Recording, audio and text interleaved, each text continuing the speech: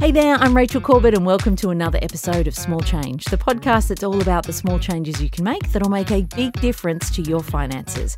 Now, money is a touchy subject at the best of times, but if you are struggling financially, many people don't know who to talk to or where to turn. And that's why Michelle Bowes is here with some pointers on how to lighten the load and what support is available. Christmas is just around the corner, and if you're struggling financially, you're not alone.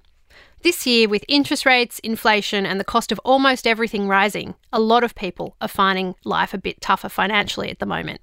A lot of people are nervous about talking about money, but you've got to seek help and talk about it if you need it. If you're struggling to make ends meet or you're drowning in debt, it's important to remember that you're not alone, and there are steps you can take to regain control of your financial situation. So stay tuned, and I'll share these after the break. My first tip to help you regain financial control is to stop spending money on anything that is a want and not a need.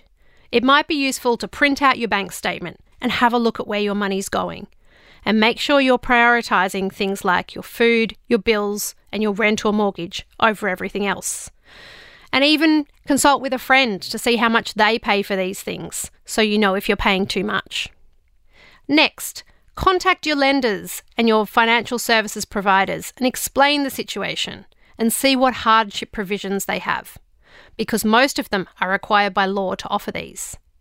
For example, your bank can give you a repayment holiday on your credit card or loans, or transfer you to a better rate or deal, or in the case of having multiple debts, they can help you consolidate these debts together, which can lower your overall interest charges and repayments.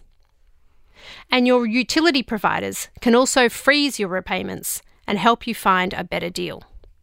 If the problem is credit card debt, zero balance transfer credit cards with an interest-free period can be appealing, but they'll only work for you if you have a plan to get yourself back on track financially.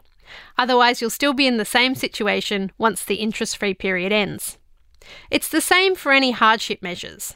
These are usually only temporary fixes. So while they'll give you some breathing space, they're not permanent, and unless you address your underlying financial problem, it just won't go away on its own.